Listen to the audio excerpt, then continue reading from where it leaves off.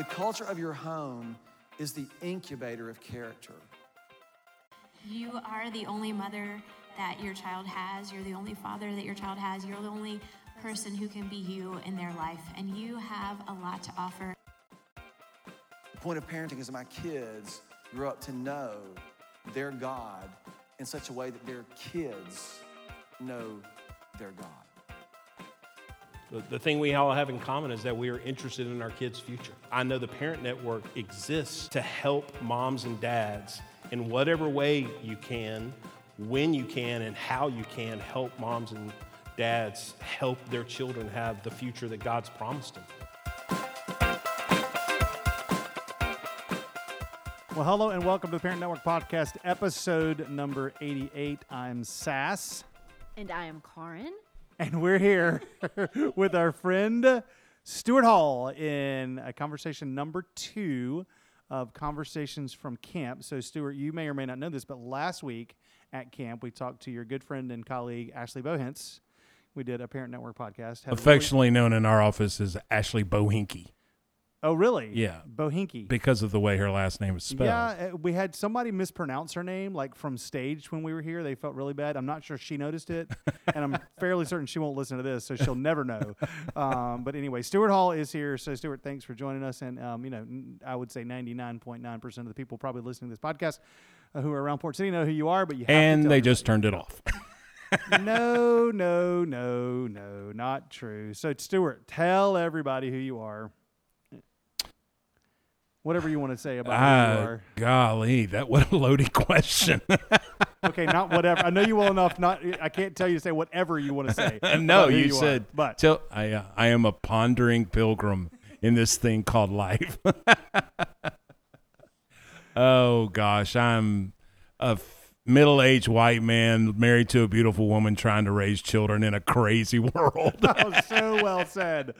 So well said. Stuart works for Orange, and he has this thing he does called Influencer, and he speaks across the country, and he's written some books. And what else you do? Come on, there's It more. is so boring, dude. Yeah. There's more. Thus the reason why everybody listening right now has tuned out. Well, as you know, on the Parent Network podcast, we like to equip and encourage parents to help your family walk with God. And we're going to have a conversation we don't really have much of, or I don't know that we've ever had a conversation about this on the Parent Network podcast, because oftentimes we're talking about younger kids and how to kind of parent younger kids. We really probably, if I'm honest, we focus more on sort of teenagers and the teenage years, because we have a lot of people who are in that phase, and quite honestly, Karin and I are in that phase. And so that's just tends to be what we talk about. But we have a lot of people who are done with that phase, and they have young adult children, and they're like, what in the heck do I do with that? So that's Stuart and Kelly. They have young adult children, so we're going to get to that in a minute on how do you effectively parent your young adult children. But, Karin, I know you have a question that you want to ask, because there's a phase before that, and if you want to pause now, you can, because this might be just for me and Karin. I don't think so. I think lots of people are going to appreciate Stuart's thoughts on this question. So we have an 18-year-old who's going to be a freshman in college this fall. And if I'm 100% honest, there have been some times in the last couple of years that have been really rocky, particularly between he and I. Because as he should be, he's growing older and wanting to become more independent. And I think I just struggled on knowing where to draw those lines. Obviously, I want him to be independent, but I kind of got stuck in this all or nothing where I felt like I either had to be on top of everything or I couldn't figure out the in-between, so I just wanted to throw up my hands and say, fine, figure it out, deal with all the consequences on your own. I'm done, because there's just this struggle all the time, and I don't know, probably part of it's the struggle, and I just didn't want to do that. But I was wondering, Stuart, if you had any advice or suggestions on that in-between time, or while you're still their parent, well, you're always their parent, you're parenting them, but letting go, really allowing them to make more and more of their decisions and dealing with the consequences without totally throwing up your hands and saying, okay, you're an adult now. Mm-hmm. I said this off air. I don't know if I have any much advice at all. What I do think I would propose is something our 3 young adult children said to us. And maybe we'll talk about this in a second. But Kelly and I both have asked our children, and then many times without being provoked, our children have given us unsolicited commentary on our parenting when they were teenagers. Is that a good way to say it? Yes. And there is one statement that all three made or have made repeatedly, that if there was, oh gosh, I didn't know I was going to do this.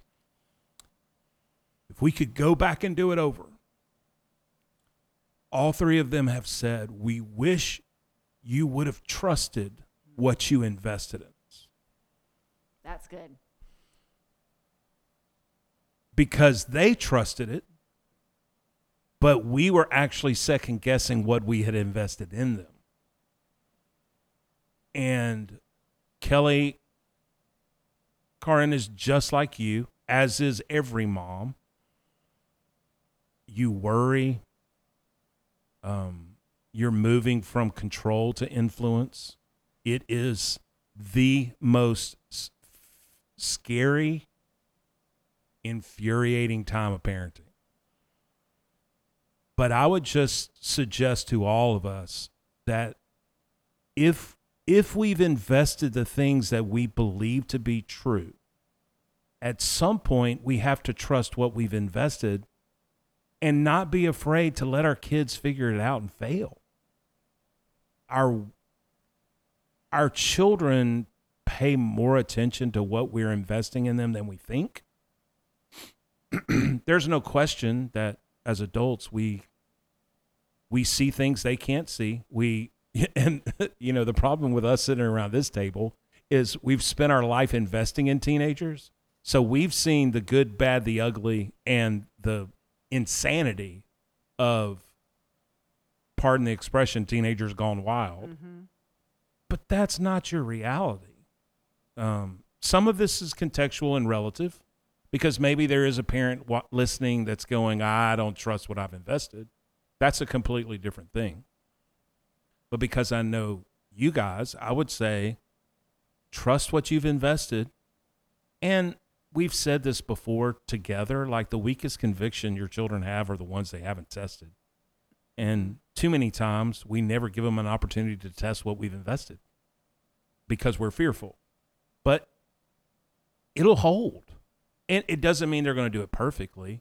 But somebody recently told me, now that you know you don't have to be perfect, you can be good. Wow.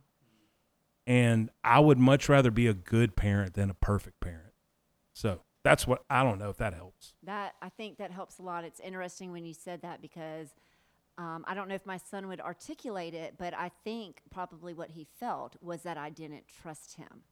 And so I know part of it's trusting what I've done, but it's also trusting him. And I'm sure maybe for a male, it's even more so. Like, do you trust me? So I think that's good. I think as moms, we feel this weight of responsibility. Like, I didn't want to feel like I was abdicating my role as a mom, but what I had to do was redefine my role as a mom, and that can be hard. And to encourage you even more, Grant, our son Grant and Kelly, especially his senior year in high school, oh Lord, it was hard. Mm-hmm. And every parent of a senior has felt this at some time. It is time for you to get out of my house. And that's not us hating on them. It's just a part of development.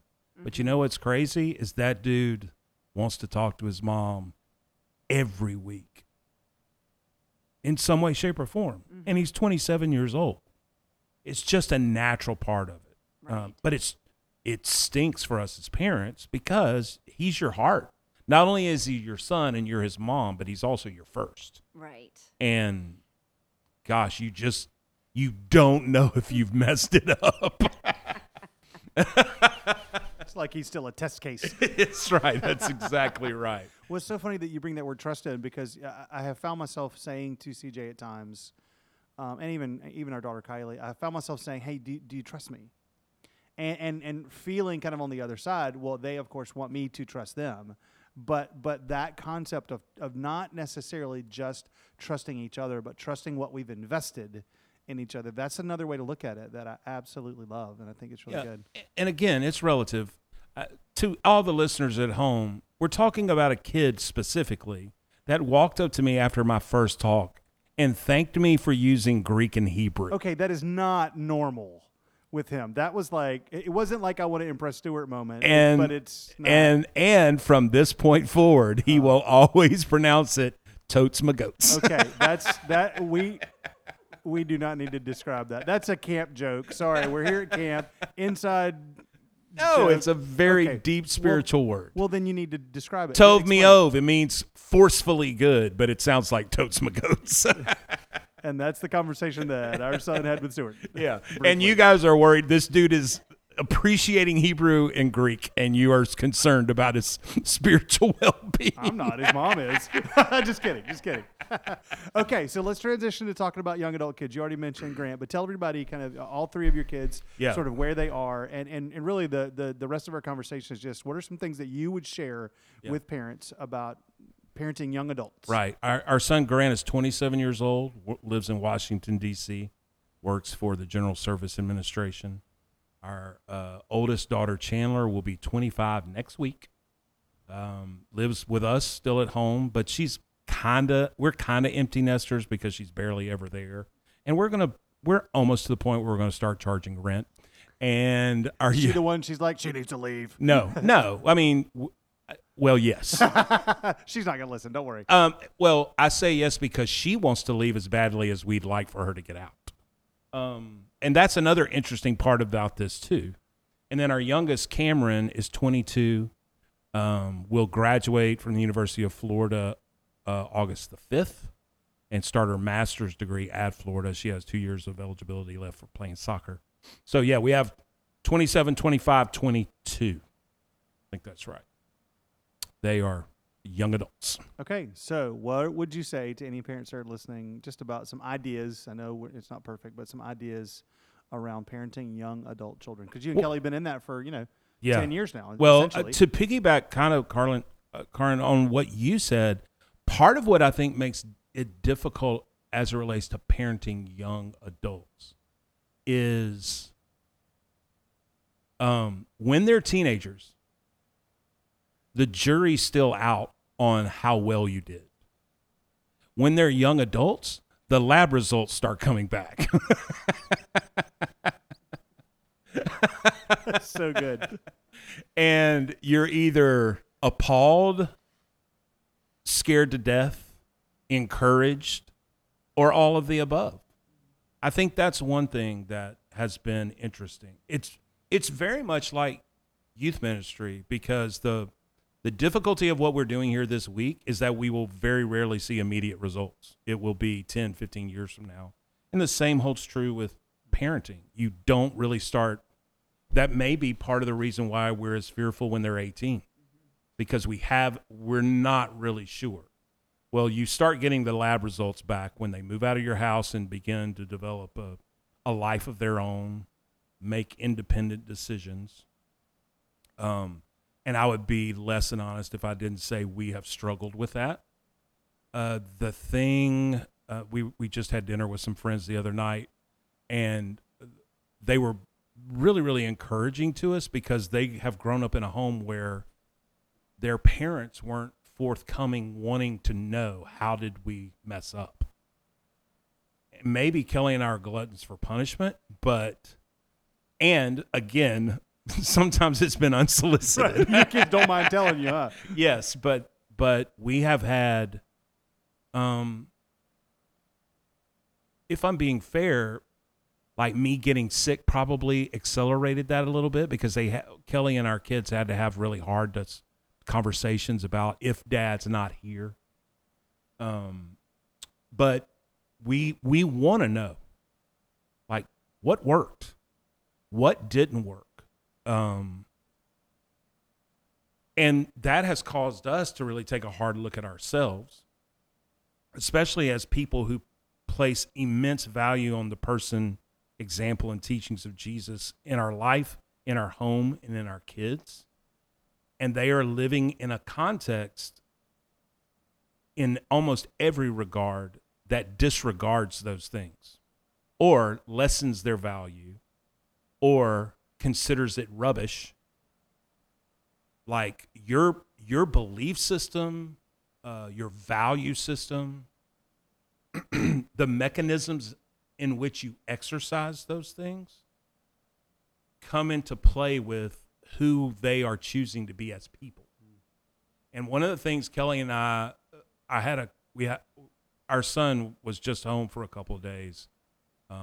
Cameron didn't get to come home, but Chandler was there. So it was the two oldest and Kelly and I. We had some incredible conversations. And one of the things that Grant said that I found incredibly challenging, sobering, but it also was like, I need to own that and wrestle with it, was he said, Dad, what I hope you and Mom want is for us, this is me paraphrasing him, what I hope you want is for us to embody the values and the life of Jesus more than you do the way you applied it in your own life. Mic drop moment right there.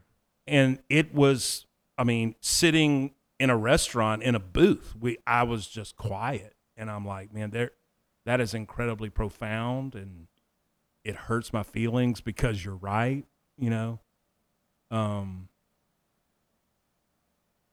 I think it's Proverbs 16:2. The Message version says that, I wrote it down, that humans are satisfied with looking good, but God probes for what is good.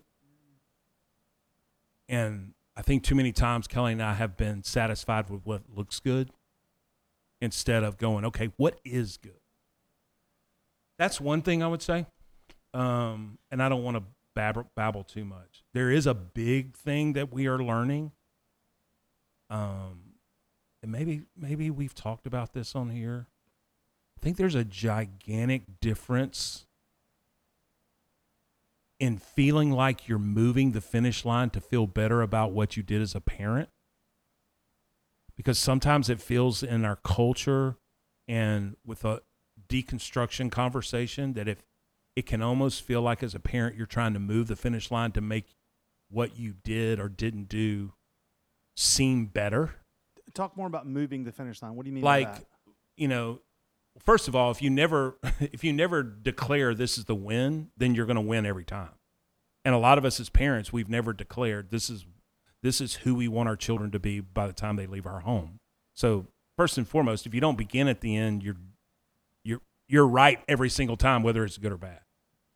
I think what Kelly and I have realized is that we have felt at times as we are growing in our faith, as we are pulling some things out of what has been a part of our, for lack of a better term, religiosity, that really is a non-essential.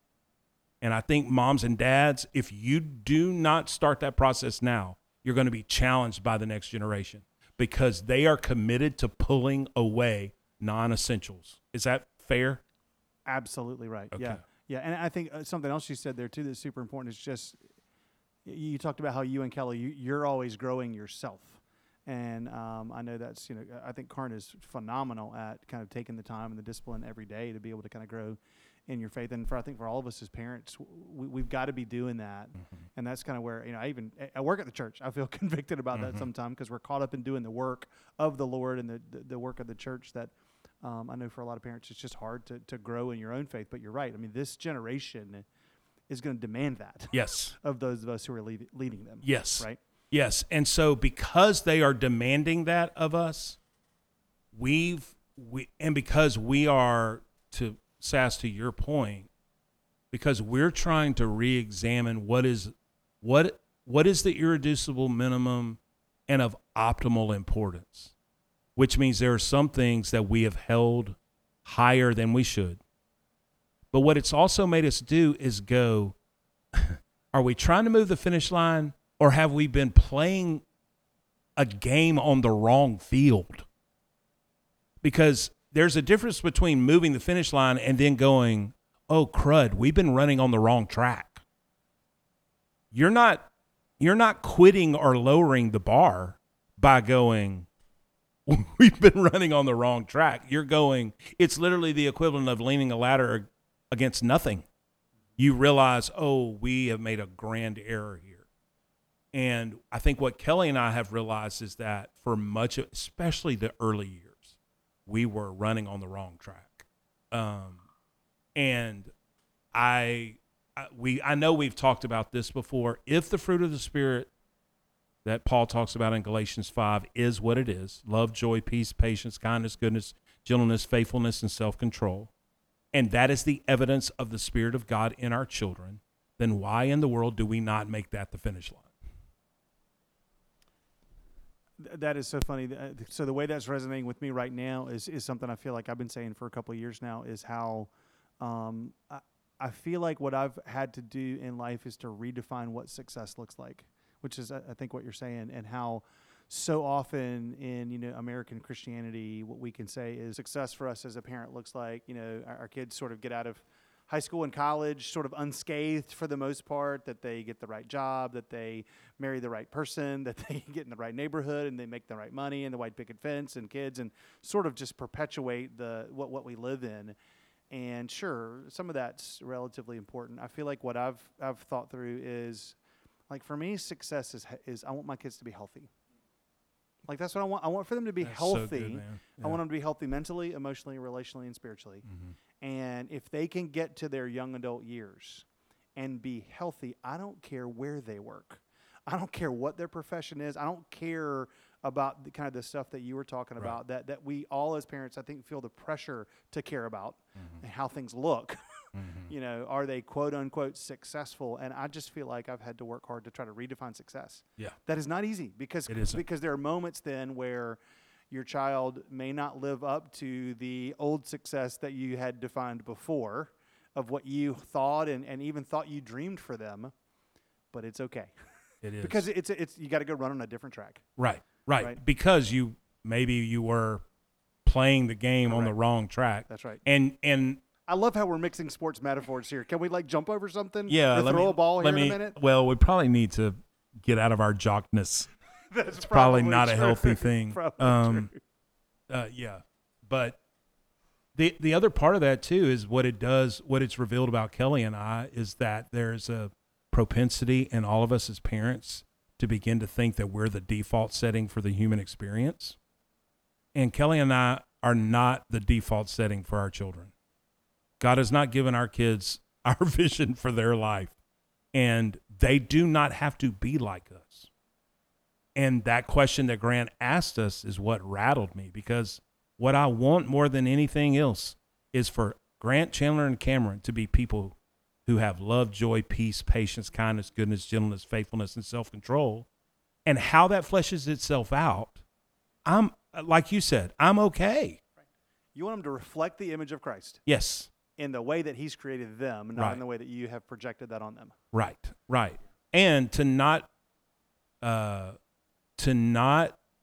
confuse the fertilizer with the fruit. I think too often we think quiet time, church attendance, worship attendance, hands in the air, memorize scripture, all those things are the fertilizer, but that's not the fruit. I hope moms and dads listening to this will just take heart. I think too often our kids are probably a lot better than we think they are. And even breathe easy, like their context is relative. And even the context to their context is relative. Someone very wise has said that comparison is the thief of joy, and we are so guilty of looking. It would be easy for me to look at CJ and go, my children suck like an airplane toilet because they don't care about Greek and Hebrew. But the other side of it is CJ is not the default setting for the child experience, nor are our kids. And for some reason, I wonder, I would love for y'all to speak to this. Why is it so easy for us to fall into that trap as it relates to faith communities? Because it's almost like we are cookie cutter central instead of going, every stinking kid is so unique. I'm going to shut up. Y'all answer that question. That's a hard question, Stuart. Thanks for throwing that one at us. Yeah. Thanks for joining us, folks. I mean, I think it is a true statement. Like, we definitely have this stereotype in our mind of what a Christian should look like sometimes, especially within the context of our family, because of, how we look. But this is going to kind of take a left turn here, but God is starting to kind of talk to me about that, how like faith doesn't have to look exactly the same for everybody. But my father recently passed, and he had been agnostic pretty much his entire life. As he'd been sick for a long time, and as he was getting sicker, I was really convicted to talk to him about his faith. Now, we went to church growing up, even though he's an agnostic, so he'd heard the gospel. But I just felt like I still needed to have some kind of conversation with him for my own peace of mind. And so I did. I started when God was totally faithful and giving an opportunity. And then when he was really sick on his deathbed, I just kind of had the opportunity to kind of to sing and pray over him. And as I did, like, he squeezed my hand and he said, "Amen and amen." What I wanted from God was for my dad to have this moment and then say, "Karn, I get it now. I get it. I'm with God. I believe, I trust, whatever." And I didn't get that. And so I kind of had to, and nobody really, really knows. But I feel like that guy was trying to affirm to me, I'm taking care of your dad. Oh, that's so good. But for him and his generation, because his generation, even when they had faith, weren't as open. Right. And so I had to come to terms with, just because my dad didn't say it in the words that I would say it, doesn't mean something didn't happen in his heart. Exactly. And so that's so good. So we do see this in different generations, but I think you're right. Like, this generation, their faith is going to look a lot different than ours. And I think as Americans or the evangelical church, we have to, I don't know, we probably don't spend enough time with other cultures, because then I think we would see how totally different their faith Please was, say that again. right? Because when you look at the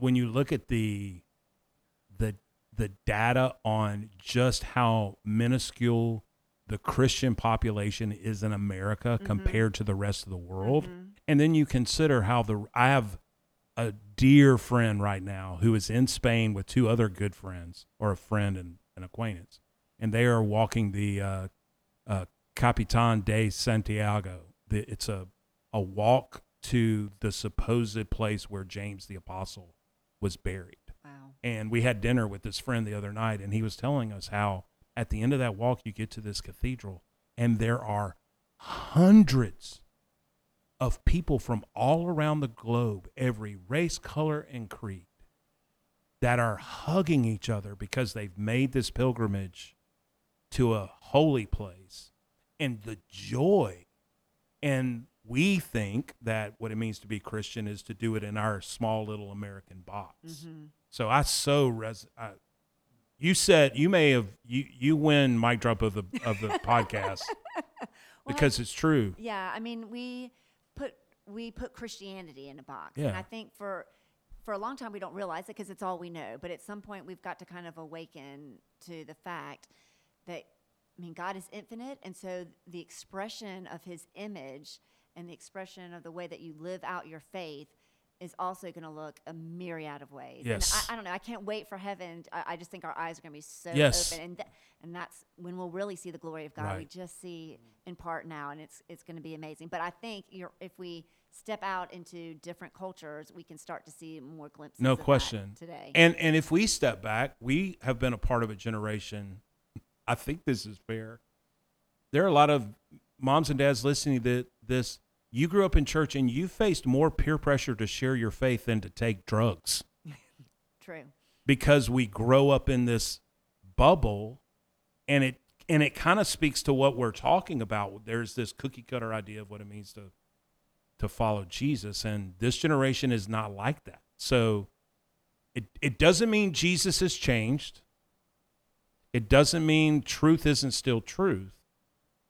But we are all different people and unique, and the way that it expresses itself, I think, will be different. Okay, Stuart, as we wrap up, what's one more thing you'd love to share with parents, kind of parenting young adults? I'm a giant Adam Grant fan. If you don't read Adam Grant, I would highly recommend it. He's a Wharton professor of business at Penn, and he wrote a book called Think Again. I may have talked about the idea of intellectual humility. Intellectual humility, he says, is knowing that you don't know.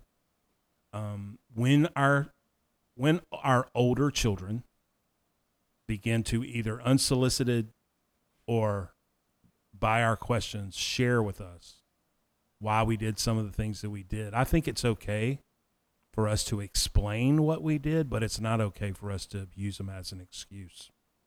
And what Kelly and I are learning is that the appropriate answer in everything is, I am so sorry. I am so sorry. There's not a parent on the planet that is intentionally trying to screw up their kids. And we will make a ton of mistakes because we care. Very few, if any of us, make mistakes out of negligence. We make mistakes because we care. It isn't an excuse, but there's always an explanation, and it's good. Our children have been curious as to why, but it doesn't excuse what we did, especially if it was a mistake. And then being humble enough to go, I didn't know, and I'm so sorry. I think that goes a long way to continuing that dialogue, because ultimately you want to learn, and we want to be there for them when they become parents, because Kelly and I have constantly reminded ourselves this will all change if they ever become parents. They will have a different perspective, right, in a lot of different ways, and they'll realize that it isn't as easy as they think it is. Yeah. Where they sit now. Yeah, a couple things really resonate with me with what you said there is number one, and this I've had to continue to train myself with, especially with my daughter over the last couple of years,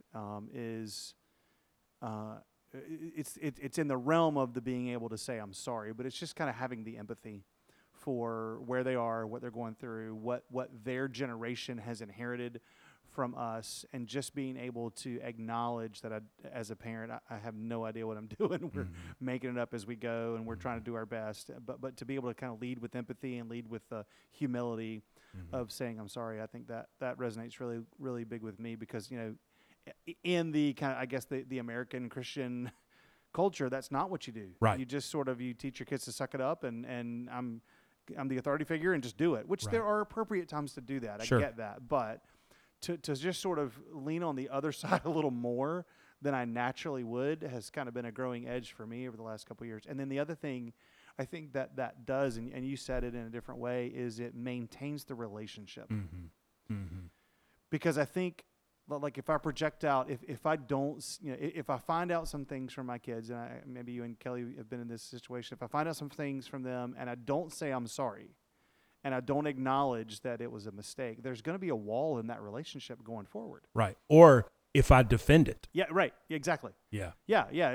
I was right in doing that. Right. Yeah, I totally agree with that. And so for me, what I find myself constantly saying to myself and to others is the goal is to maintain the relationship. The goal is not to have to be right. Right. And I have to drop the need to be right, even in my parenting, in order to maintain the relationship, so I can continue to have that influence now, because I don't have the control anymore. Right. Right. I need to maintain the influence, Right. and the only way to do that is through the relationship. And that applies even more to the mom and dad listening who the train has left the station, and maybe you weren't as specific and strategic in decision making prior to now, and you're wanting to be, and you're realizing, as you just stated, you no longer have control. Now you have influence, and you're either experiencing the consequences or the benefits of what you've invested. The only way to regain ground is to say I'm sorry. The only way to regain influence is to admit when you're wrong, because to do the opposite just makes it worse. Yeah, and I would imagine that what you have to spend time doing is saying those things and building the relationship, because if you just spend time trying to relitigate what happened 10 years ago, or trying to speak into who they are today or their parenting today or whatever, it's just going to be met with, who are you? We don't. Right. I mean, I know you're my parents, but we don't really have a relationship where you have the right to speak that into me. Right. Couldn't agree more. That's Yeah. so true. So, Can anyway. I say one more thing? You may. And I don't know if anybody listening to this needs to hear this, but good, bad, or indifferent, I have had the privilege and responsibility for 20-something years of doing things like this event where we're sitting. And if you are a parent in the Wilmington, North Carolina area, what you need to hear from a distant observer is the men and women who are leading this initiative to influence your children toward what is good, right, honorable, trustworthy, the person of Jesus, what it means to follow him, is unlike any other organization. I don't know why you wouldn't trust them. And to not trust them, to me, seems to be again, our children gravitate to who they gravitate toward. We can't make them, the reality is we can't make them do anything. But if you have friends who have teenagers and they are not involved in a faith community, I could not recommend Port City and what you guys are doing here more highly. It is second to none. It is a machine in the best sense of the word. I'm not talking about the evangelical machine. That's a whole other podcast. That's a whole nother podcast. Oh, God. But it does Kelly and I good to see. One of the interesting things about this week, too, is what we're talking about, what it means to be a part of a family. And standing up on stage and realizing that there are people our age who did not grow up talking about transparent, vulnerable things, and sitting in circles with teenagers who can't wait to share. They love it. They love it. And it's different, but they are like the men and women who are giving their, blood, sweat, and tears to invest in this generation are special. And that has a ton to do with you and your team. So that's my standing ovation and my plea to any mom and dad in the greater Wilmington, North Carolina area. If you have a teenager and they're not involved in some sort of faith community, please consider Port City Community Church. Thank you, Stuart. We really, really appreciate that. Thanks for listening to the Parent Network podcast. Hopefully, as always, it was helpful for you. If you have any questions, you can email us at parents@portcitychurch.org. Follow us on all of the social media platforms. We got a Facebook page where we try to put some things up there, Twitter, Instagram at PC3Parents. We're thankful for you, and we'll talk to you again next time on the Parent Network podcast. Deuces!